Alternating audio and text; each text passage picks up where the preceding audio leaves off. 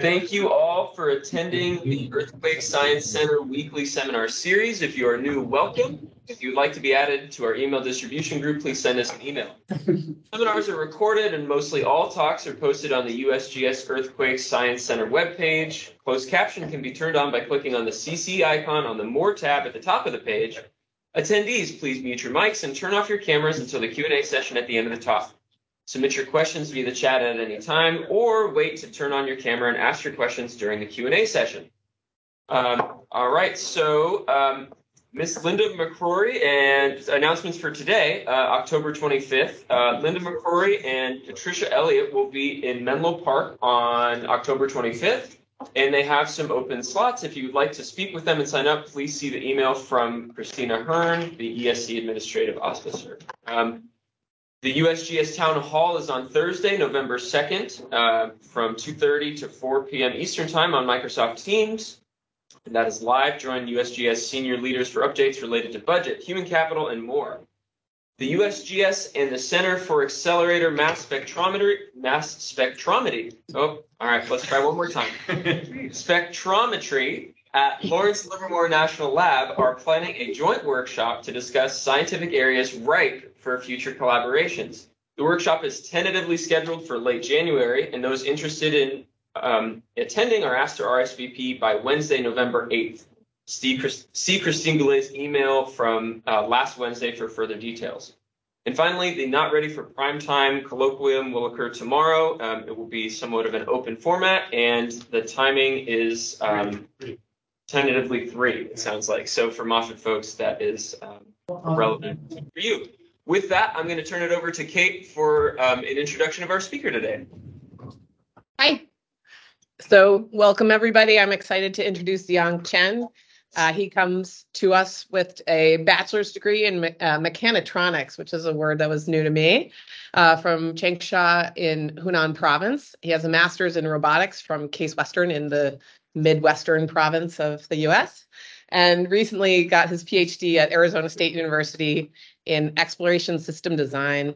And he currently is a postdoc that's joint funded by Caltech and USGS.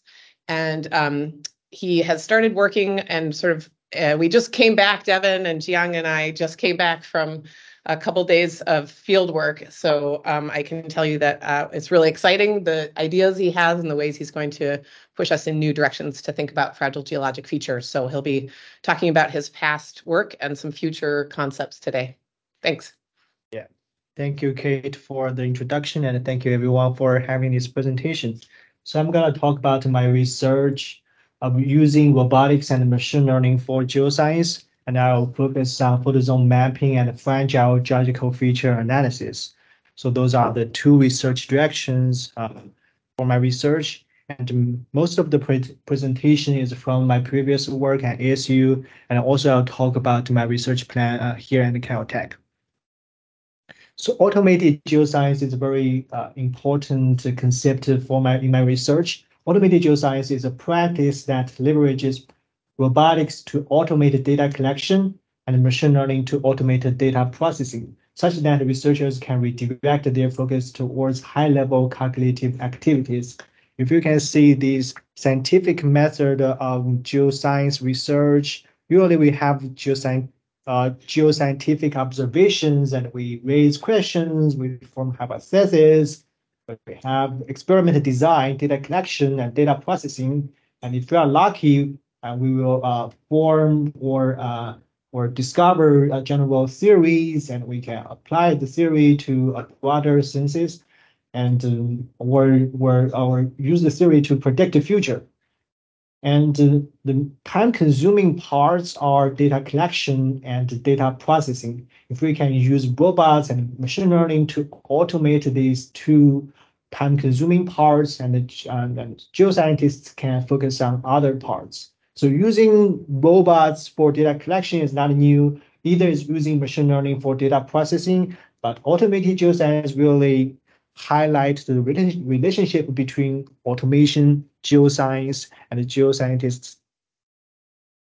Photozone mapping, so far, most of research focus on large-scale features such as photo trees, large fractures, seismic landslides, and usually people use satellite imagery, INSAR, and airborne LiDAR that can provide some meter, or even greater ground sampling resolution. But what about the small scale features? And we have secondary faults, triggered creeps, small fractures, rock cracks, offsets, flipped rocks, fault-related vegetation, and seismic rock faults. And if we want to map them, if we want to study them, we need a very high resolution, centimeter or even millimeter ground sampling resolution. And those features are usually searched and mapped by field work in a regional, in a small and local region. So our understanding of small-scale geomorphic evidence remains limited in a comprehensive and big data context. If we can figure out a way to automatically search for and map those small scale features, we can ask the following questions. How are the small scale features spatially distributed? How are they correlated with each other? And how are they correlated with large scale features? How do they reflect ground motions? Can they probabilistically inform future ruptures? And how can they improve hazard analysis? So in my previous work, I had opportunity to look at rocky photoscarps, and the formation and the development of rocky photoscarp involve three major processes. Initially, we have volcanic cooling, which forms those columnar joints, which are those large boulders. And then we have tectonic faulting, which create displacements and also expose those large boulders to the surface. And the boulders on the top may be toppled and fractured into small pieces. And the last process is referred as geomorphic fracturing. It's probably very obvious that there are many large rocks on rocky photoscarp. Our hypothesis is rock distributions reflect the processes of rocky photoscarp development. Of course, one engineering challenge is how can we map and detect all these rocks because the number is too large. So I came up with a data processing pipeline which starts from a piloted aircraft system. And using structure for motion, we can get also map and DEM. Nothing new here. And then we have used deep learning, which is one branch of machine learning models. And we have post data processing. And then we create a semantic map. If you are familiar with GIS, as you can consider a semantic map as a shapefile, which composed of a large number of polygon vectors. And each polygon vector describes the outline of a rock. And with a semantic map, and we can do geomorphic analysis and trying to answer some scientific questions. And my research, one of my research focuses is applying those cutting edge technologies in geoscience. And when I'm applying some machine learning model to this application, there are two challenges.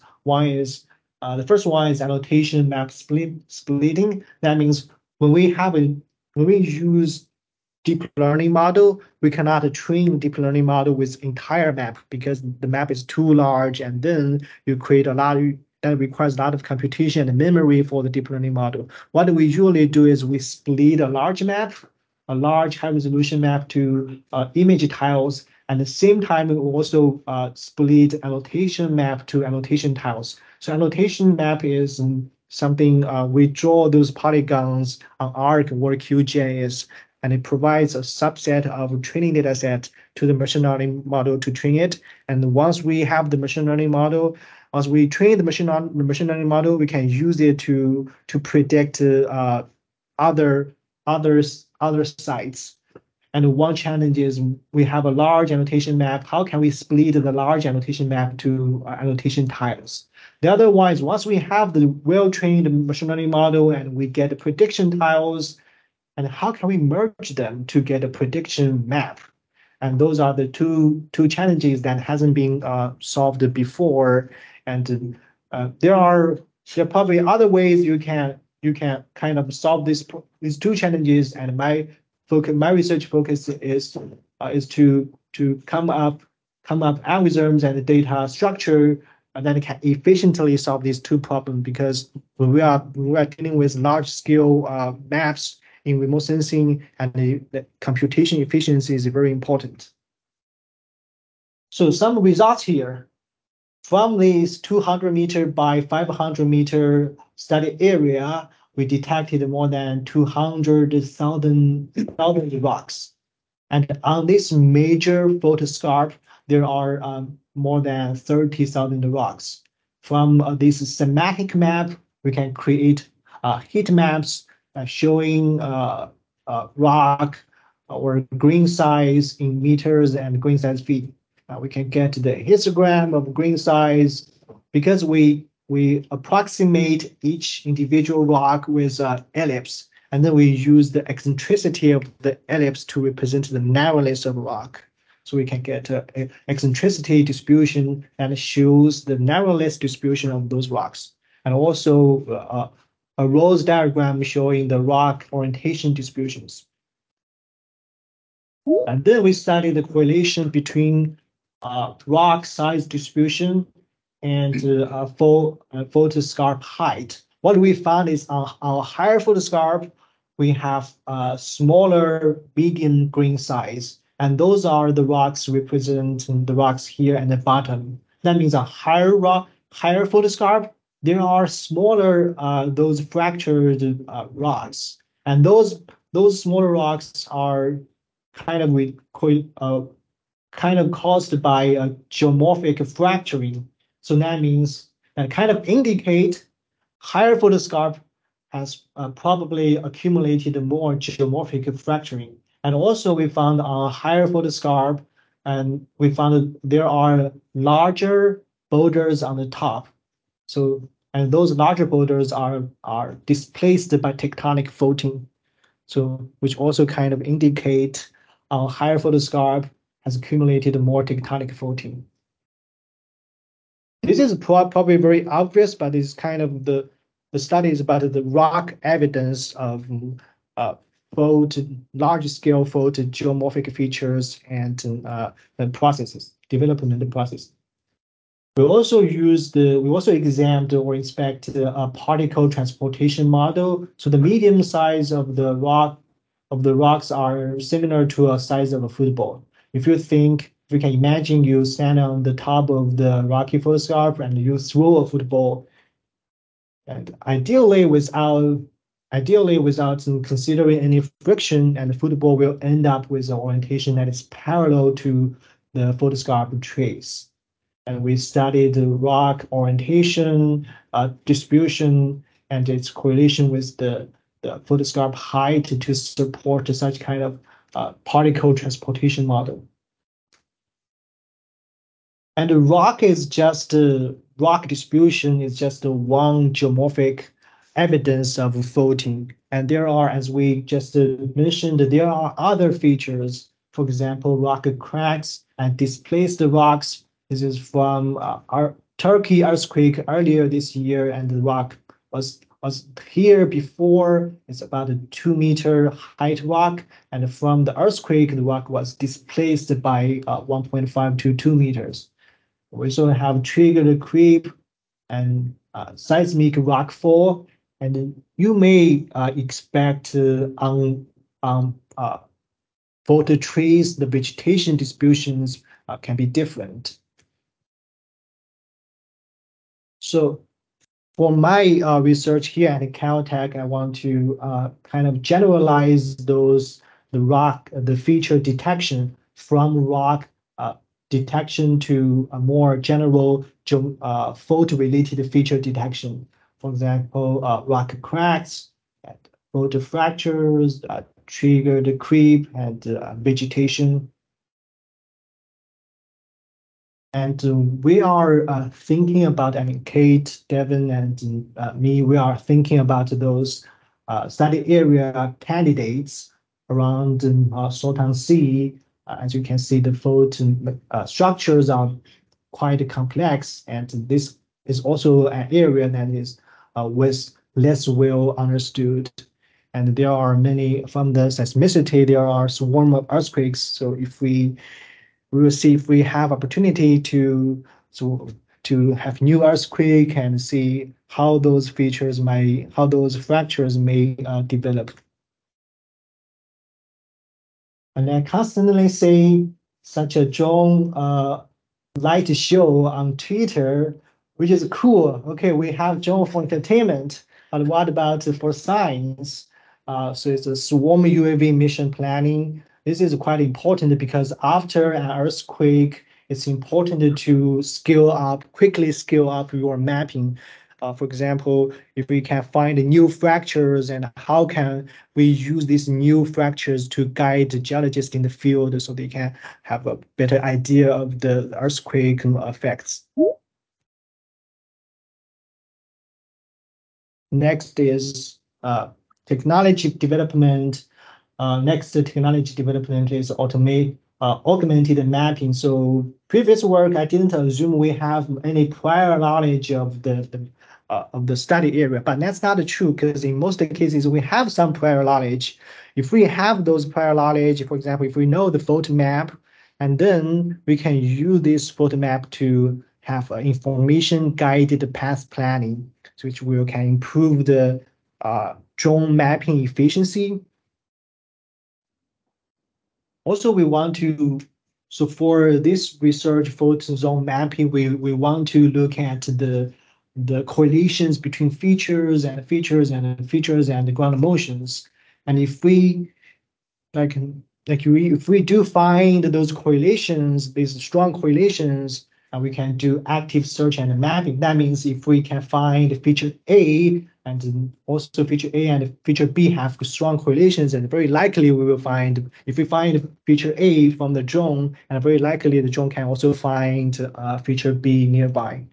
Similar idea. If we find earthquake and we know the ground motion has some correlation with some features, and when we have new earthquake, we can probably use this information to search new ruptures.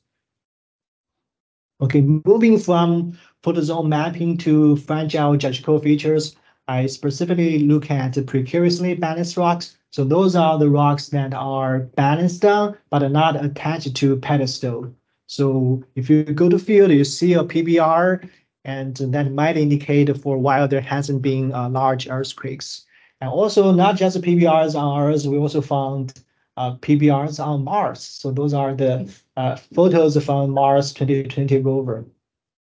And there are many ways you can study the fragility of PBR, and one simple parameter, one intuitive parameter is minimum contact angle. So you can see after an earthquake, if a PBR is toppled, and then the minimum contact angle will increase. So this minimum contact angle is one parameter you can describe how fragile a PBR is. And a recent research by Chugman, and they are looking at this study area between the border of California and Nevada. So even before 2000,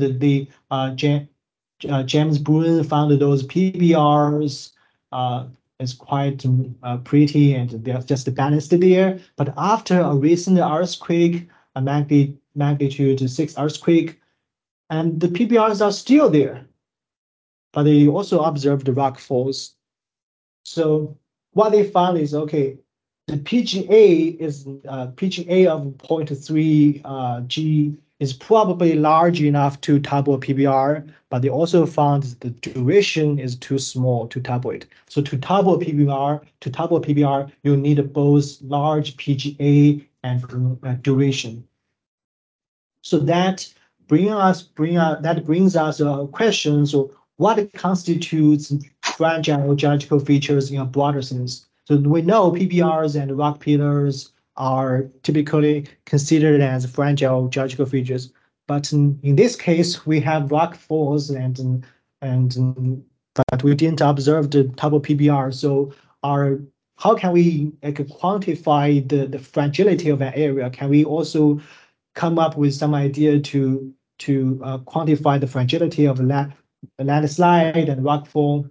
And also previously, existing researchers will only look at one or several individual specific PBRs, but there are many PBRs, and if we can map if we can map and detect those large number of PBRs, how can a large number of FGFs offer insights into ground motions? Because if we have a few samples and when the samples might be biased, but if we look at a large distribution, that might be a better or more accurate representation. So in my previous work, I have this data processing pipeline. I have UAS survey and structure from motion. And we have also Mosaic. I use the same 2D rock detection model to detect the PBRs and also map. And then we use the bounding box to crop the PBRs on point cloud. And we have another machine learning, deep learning model to do the rock segmentation. So this method is offboard method. What does that mean? So offboard methods separate the data collection and data processing. So in this case, we have to pre-plan a flight trajectory for the drone, and the drone collect the data, and then we can come back to office, and then we can process the data on the laptop or survey or server. And the problem is, if we pre-plan a flight trajectory for the drone, and in some cases the minimum contact angle is very small, and the drone may miss this very important basal contact information. So to solve this problem, I come up with onboard method. So we build this customized UAV from scratch. This one has two companion computers. One is in charge of trajectory planning. The other one has an edge GPU that enables onboard machine learning in real time. And RTK GPS, and two stereo cameras, one for drone localization, the other one for drone mapping. So again, the offboard methods kind of separate the data processing and the data collection and data processing. And onboard method, because we equipped those very powerful computers, and they can integrate data collection and data processing. So the idea is very straightforward. So we have a drone do the survey from a high, long more survey from a high elevation. Once it can detect the PBR from its camera and the real-time machine learning, and then it will move around to collect images from multiple perspectives to verify if it's a PBR or not. Because if we use machine learning, we may have false detections. This process to just verify the PBR candidates. And once the PBR is verified, it will fly closer to the PBR and conduct a circular motion to map it in real time. Cool. Once we can map PBRs, and then we need to study the dynamics of PBRs. And so I built a virtual shake robot and a mini shake robot.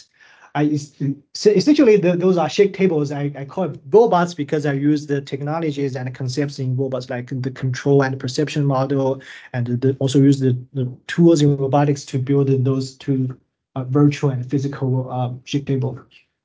And you can see, and it's not just the model is pretty straightforward. Base, linear rail, and a pedestal, and a PBR, which is very tiny here, is actually 2.5 meter height.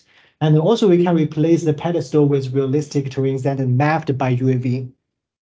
And from the mini shake table, and we can use it to study the overturning of 3D printed PBR. So this is a small, downsized 3D printed PBR. Just the purpose is to verify the simulation. Okay, I particularly look at the two processes. One is overturning. So this is a short-term reaction from a PBR. So with the ground motion, if a PBR will topple, be not. And the other one is a long-term PBR response we call large displacement. So once a PBR is toppled, and what the trajectory it can possibly have. And we have 12 parallel simulations here because PBRs are not symmetric. I mean, the geometry of PBR are not symmetric. So we want to study the overturning response with respect to different ground motions. So for those 12 parallel simulations, they have different initial PBR orientations. So what we learned is from overturning experiment, we can get upper bound ground motion constraint. So the red dots, so this is an overturning response diagram. So the red dots represent the status that PBR is toppled from the ground motion, and the blue dots represent the balanced status. So if we go to field, if you find a PBR, that means the ground motion is not hasn't exceeded this upper bound constraint, this boundary. And from a large displacement experiment, and for example, if you go to field and you can see if you find a tuple PBR, and if you also happen to know its trajectory, for example, if you know the trajectory is 30 meters, and then from this large displacement experiment, we know the ground motion, for example, this one has to be greater than this threshold. Otherwise, if it's smaller, it cannot really result a trajectory that is 30 meters. So from the large displacement experiment, we can get a lower bound ground motion constraint. So we can combine overturning and a large displacement. We can have a better upper bound and lower bound ground motion constraints for the hazard analysis. And there are some limitations in my previous work. The offboard mapping method, because I used a deep learning model to segment point clouds, and it is supervised machine learning models. That means I need annotations, and annotating point clouds is very different annotating images, because annotating point clouds is very time consuming. And for the onboard mapping method, the flight time is quite a challenge. And also, I didn't consider obstacles, because in reality, and there might be obstacles around PBR, for example, vegetations or a PBR that is very close to a wall. And a virtual shake robot, it only has one degree ground motion, and this is one major limitation. So for the PBR study, we are looking at the same study area that Jim Broom and Trugman looked at before. And we just went there like from Friday to no, from Sunday to and we came back yesterday night.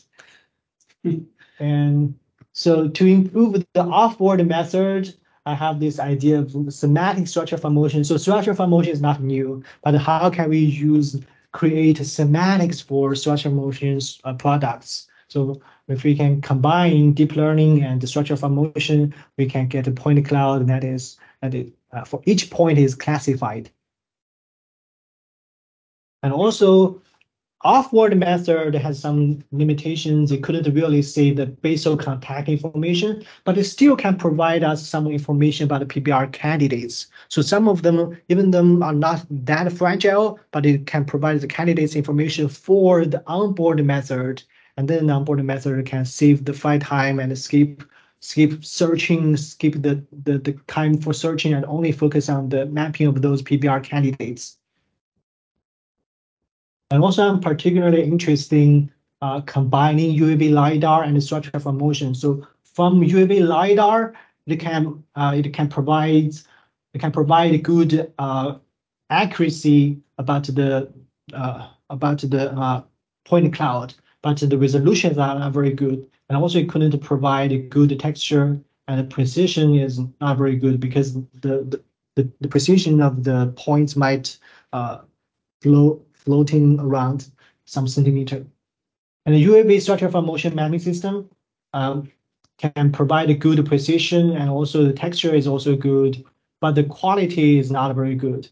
And also it has problem of global deformation and local deformation. The global deformation can be corrected by ground control points. But if we want to study small scale features like those triggered creep that only have development of 3 to 7 millimeters a year, we do need to fix the local deformation problem.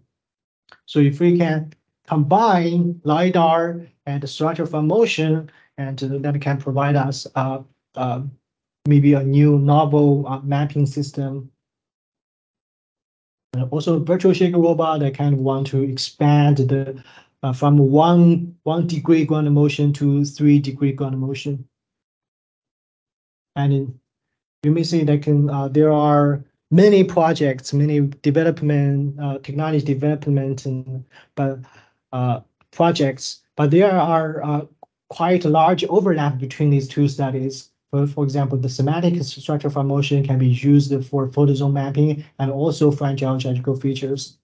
And this is one advantage of such kind of research. Once the technology is developed, we can easily transfer the technology to other domain. And project management. So we usually have offboard or offline method that use commercial drones, and we just use the drone to collect data, and then we focus on data processing. We also have an onboard method, and onboard requires hardware development, and it sounds easy, but it's quite there are many components. Mechanical design, electrical design, and you need to think about what sensors you need to use, and the battery management, the communication between the UAV and the operator. And if you want to have multiple UAV mapping system, you also need to consider communication among drones and the simulation tests, because once you develop this hardware and you just go to field, very likely you will crash it. So usually we test the drones and test the software in a simulation, and when we are ready and we have field test. So the offline method is more straightforward, and the online method is require more technology development. But the online method is also promising and can do many things that the offboard method cannot do. Let's go back to this automated geoscience, because I'm very interested in philosophy of some methodology. So all this starts from geoscientific observations, but what if geoscientific observations are not accessible or interpretable? This sounds an abstract question, but it's quite common. So before Mars rover, close-range Mars observations are not accessible, and volcanoes and deep oceans are not easily accessible. Nowadays, we have too much data. It's just too much data. We cannot really interpret them by person. So in this case, how can we handle those situations? So what the automated geoscience is proposing is to use robots to make the science more accessible and use machine learning to make the data more interpretable. And then we kind of expanded the idea of automated geoscience to a general automated geoscience. So we can use robots and machine learning to assist geoscientific observations. So for a short term, I don't think we can really use robots and machine learning to replace human observations, but we can do. There's very high likelihood we can use these tools to assist the observations. So this idea is we will have more exploration-driven research.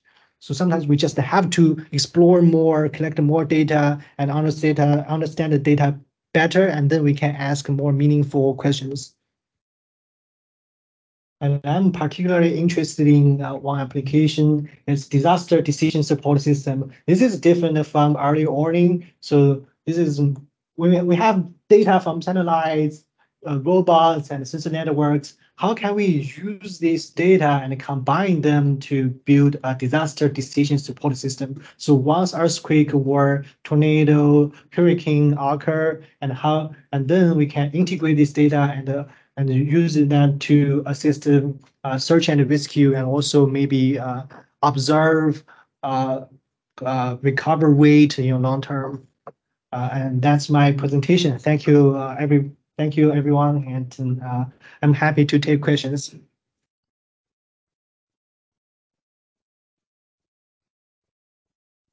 Thank you so much. So There's people clapping here. I guess while Moffat Menlo gets warmed up, if there's any questions in the room. Yeah. So thanks for a really exciting presentation. I was wondering on the figure you showed where you had the PGA versus the ratio PGA to PGB and the toppling versus not. There was a clear line between whether a rock was going to topple or not at a given acceleration, for example.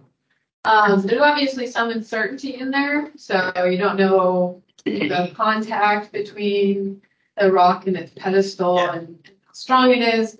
But you're thinking about ways to address or include that kind of uncertainty in these types of plots, because part of the question goes to understand what ground motions have happened in the past. Often we think about whether or not ground motion has been exceeded and based on whether or not a fragile geologic feature is possible. So, but if you have a bunch of fragile geologic features, maybe there's a probability that some fraction of them will be that larger picture of uncertainty. Yeah, so the first part is, so this is a overturning response from experiment from one ground motion direction. So in simulation, it's deterministic, and we can eventually we do need a probabilistic model if we want to incorporate it for hazard analysis. And what we can do is we can do Monte Carlo, and for example, we can we can kind of like slightly disturb the orientation a little bit, not very large distribution change, not large orientation change, but very small. And we do Monte Carlo simulations, and we can get we can build a probabilistic model for overturning response. I didn't capture the later part. Is there also that a question?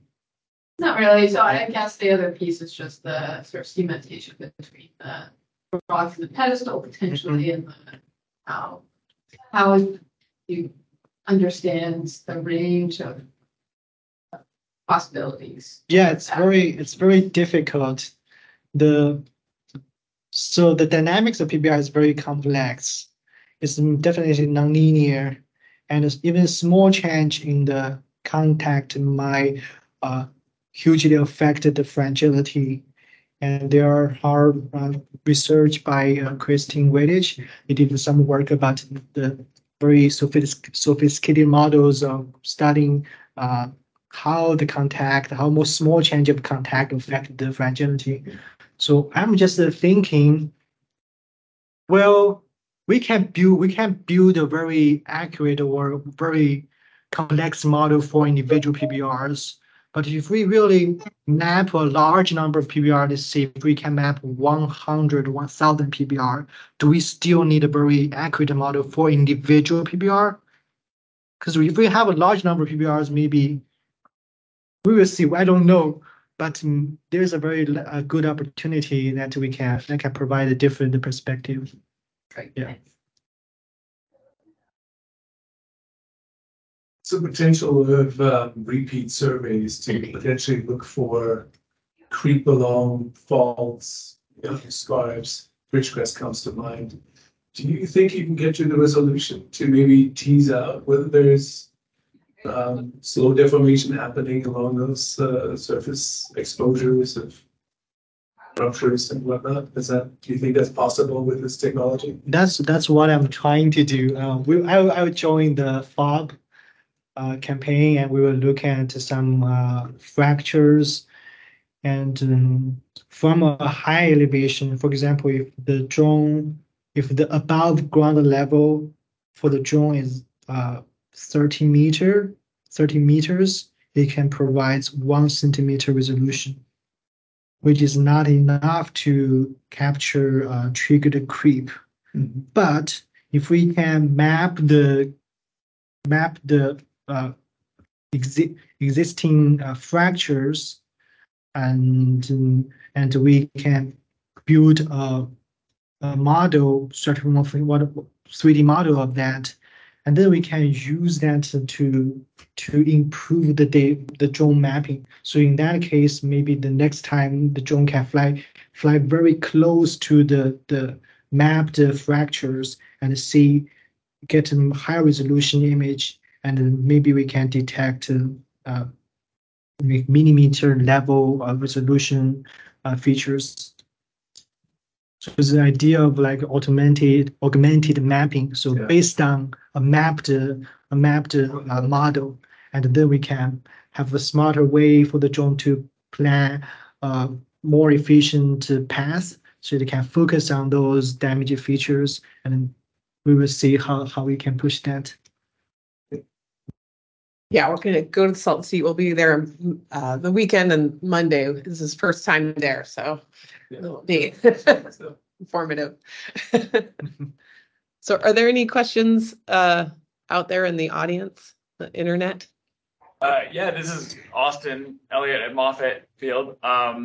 Thanks for the really great talk. It's pretty exciting to see what you're doing here. I'm curious about you showed obviously this sort of like iterative dynamic surveying where the the drone goes out and identifies features that are of further interest and then focuses in on them. I'm curious what sort of where that stands currently technologically and what you imagine to be the how much adjustment and further training and in sort of manual input is required to adapt it to the pretty wide variety of scenarios you'd encounter, right? Different geometries of these things, different things that different aspects of it that you'd rather it focus on, right? Maybe you need to get really right under the rock, or maybe you need it from a different vantage point. I don't know, what do you see as the how much work and how much variety exists in that sort of honing of the dynamics? Yeah, I mean, the robotics and machine learning technologies are developing very rapidly. Like last year, we have ChatGPT that's almost I personally changed my life at least of working. And also sometimes when I send out an email, I also ask ChatGPT. So the idea is here. So most of previous computer vision and perception models are based on supervised learning, and they require large amount of training data. But here are some models like Facebook or Meta. They come up with a machine learning model that requires a very minimum training data set. And that means in the future we don't really need to collect some image to train the model so it can know, oh, that's a PBR. Maybe it can know based on the segmented image, okay, and also some other geometric features, and know that's a PBR. And also in terms of that's the perception, and in terms of the path planning, and we are just talking about. Actually, it's not a new problem. So in robotics, people have studied view planning for a while. So it's like, what are the best camera perspective the robot can cover the environment, cover the mapping space. So what are the best configurations of the mapping perspectives? So I mean, those technologies are already there, but for geoscience studies or for the survey, and we don't have those applications. That's why I'm interested in the application part. So how can we adapt the existing technology to those applications? Yeah, really cool. Thank you. Yeah. Anyone else out there? Oh, yeah. So Steve DeLong says, thanks for the excellent talk. Most of what you propose is of limited spatial extent, as I'm sure makes sense for development. I wonder if the next logical step is to automate these ideas for long endurance, higher altitude drones. Oh, I lost track. Or other platforms that can provide monitoring during post-event hazard cascades. So like an earthquake causes a fire. So that's probably what he means there. What are your thoughts about larger, or a tornado causes, I don't know, fire? Could they cause fires? What are your thoughts about larger spatial and temporal scale adaptive modeling that could include real-time change detection? Yeah, I mean, larger scale application, I'm definitely interested in that. So that's why I'm thinking about some multiple UAV mapping systems. So instead of just one UAV, if we can have a group of UAVs, how can we use them to increase the scale of the mapping? And for other applications, actually this one, because I talk about photozone mapping and fragile geological features because they are closely related to the story of my dissertation. But during my PhD, I also did some work of tornado damage estimation. So still using the same 2D rock detection data processing pipeline, but we use it to detect tornado damage features like tornado damage roofs. And I'm still working with some researcher at NOAA. So we are looking at tornado damage vegetation like fallen trees. And they come up with ideas. If we can detect the fallen trees, and we can also estimate the fallen tree direction, and then we can build a vector because there are many trees. Okay, then we can build a vector of those fallen trees, and that can indicate the tornado direction, and that's also an important input model for tornado speed estimation. So I do see, because as I said, like once the technology is developed, it can be easily transferred to other domains. I do see there could be many other applications potentially. Yeah. And also one idea you mentioned this long elevation or the drone capability. So I'm also most of the time I use the multi-rotor, but there's also a VTOL, vertical takeoff. So that it combines multi-rotor and fixed wing, and then it can provide a good and it can improve, like largely improve the range and flight time of a drone. So that one is probably more suitable for large scale and long range survey. But of course, the cost is higher. So I'll see if I can find good funding opportunities to support those research. Well, I have a last question, if there's anyone, or if there's someone, speak up if you're in Moffett. Moffett, chime in. Go ahead. Wayne Thatcher, Moffett. First of all, this is way cool. I was just blown away by your presentation. I think we're all in shock here. I think you mentioned in passing one of the limitations of the methodology, particularly for detecting and characterizing small-scale features, is basically georeferencing. And you mentioned again in passing that I guess georeferencing you do now is with RTK, real-time kinematic GPS. Is that correct?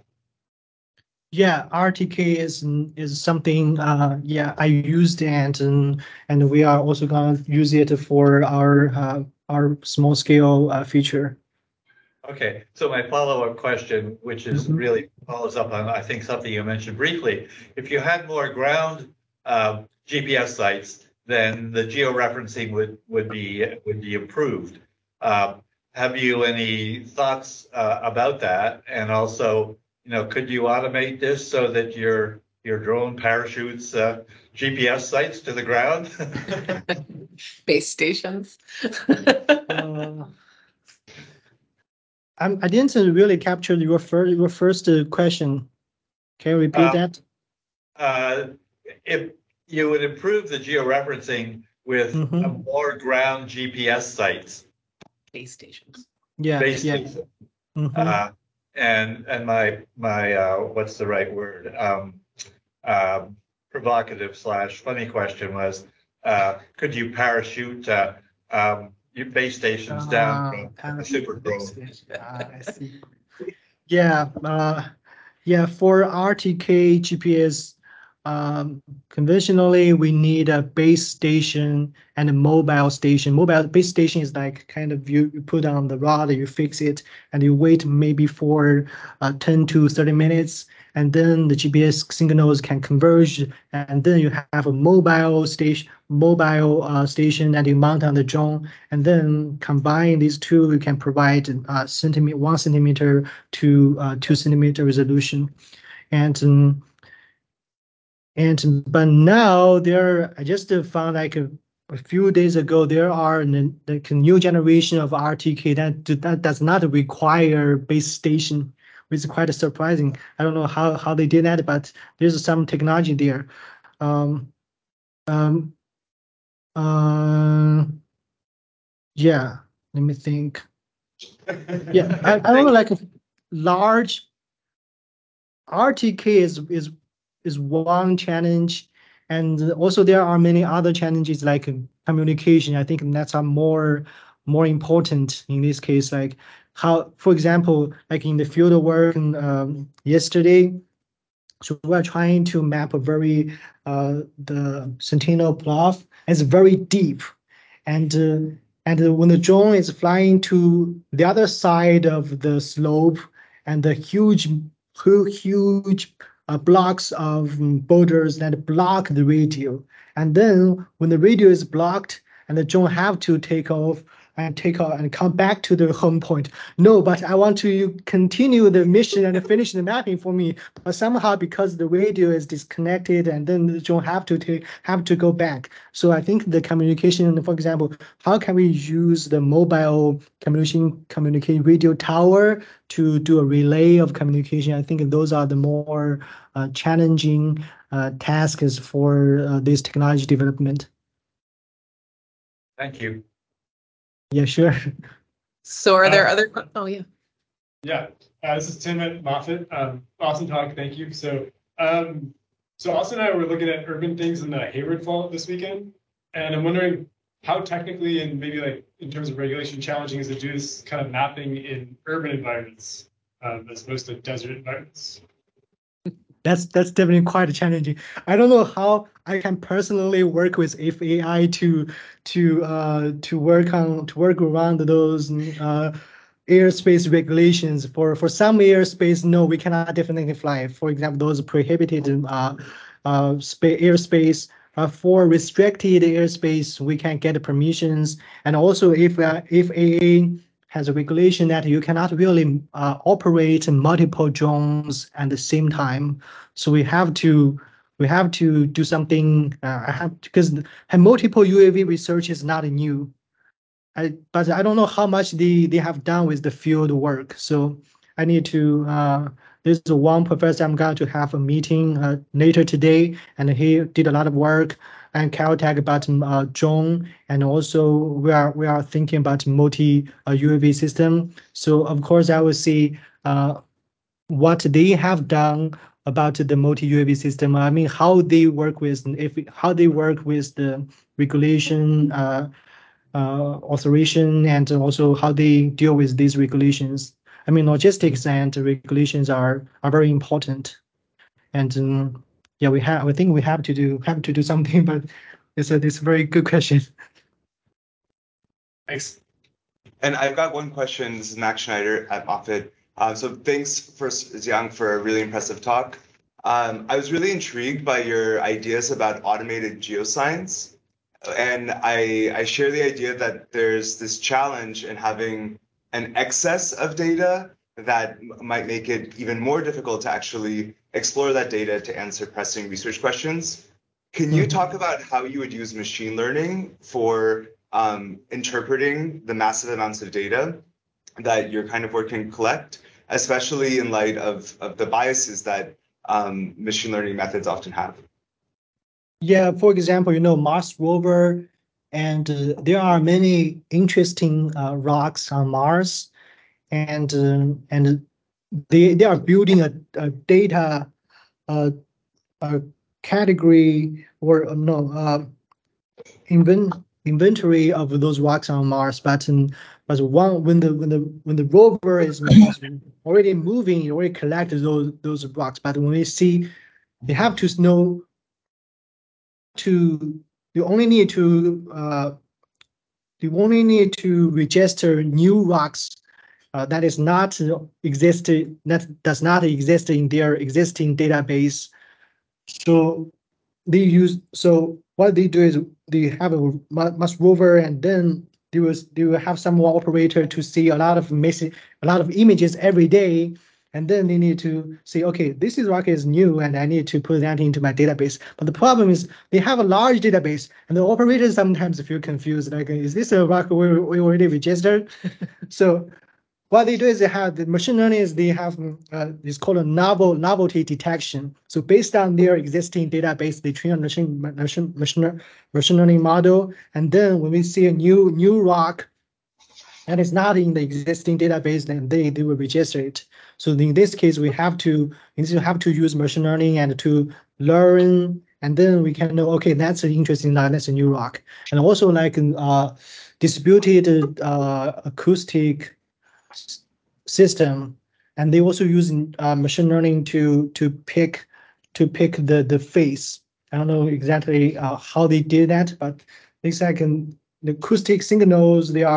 Is complicated, and most of the time it's not interesting. And when earthquake occurs, and the data can be different, but we cannot really monitor the data we all the time. So they have a machine learning model to monitor the data and know, okay, that's a novelty, that's a novel signal we hasn't seen before, and then we can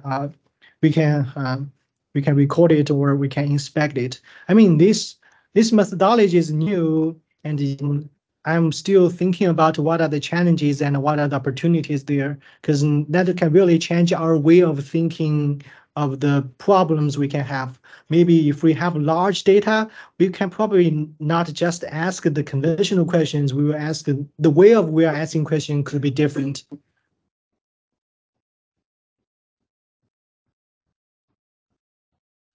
Awesome. I think on that very positive, inspiring note, we can wrap this up. So thanks everybody for joining us, and have a great Wednesday. Thank you, everyone.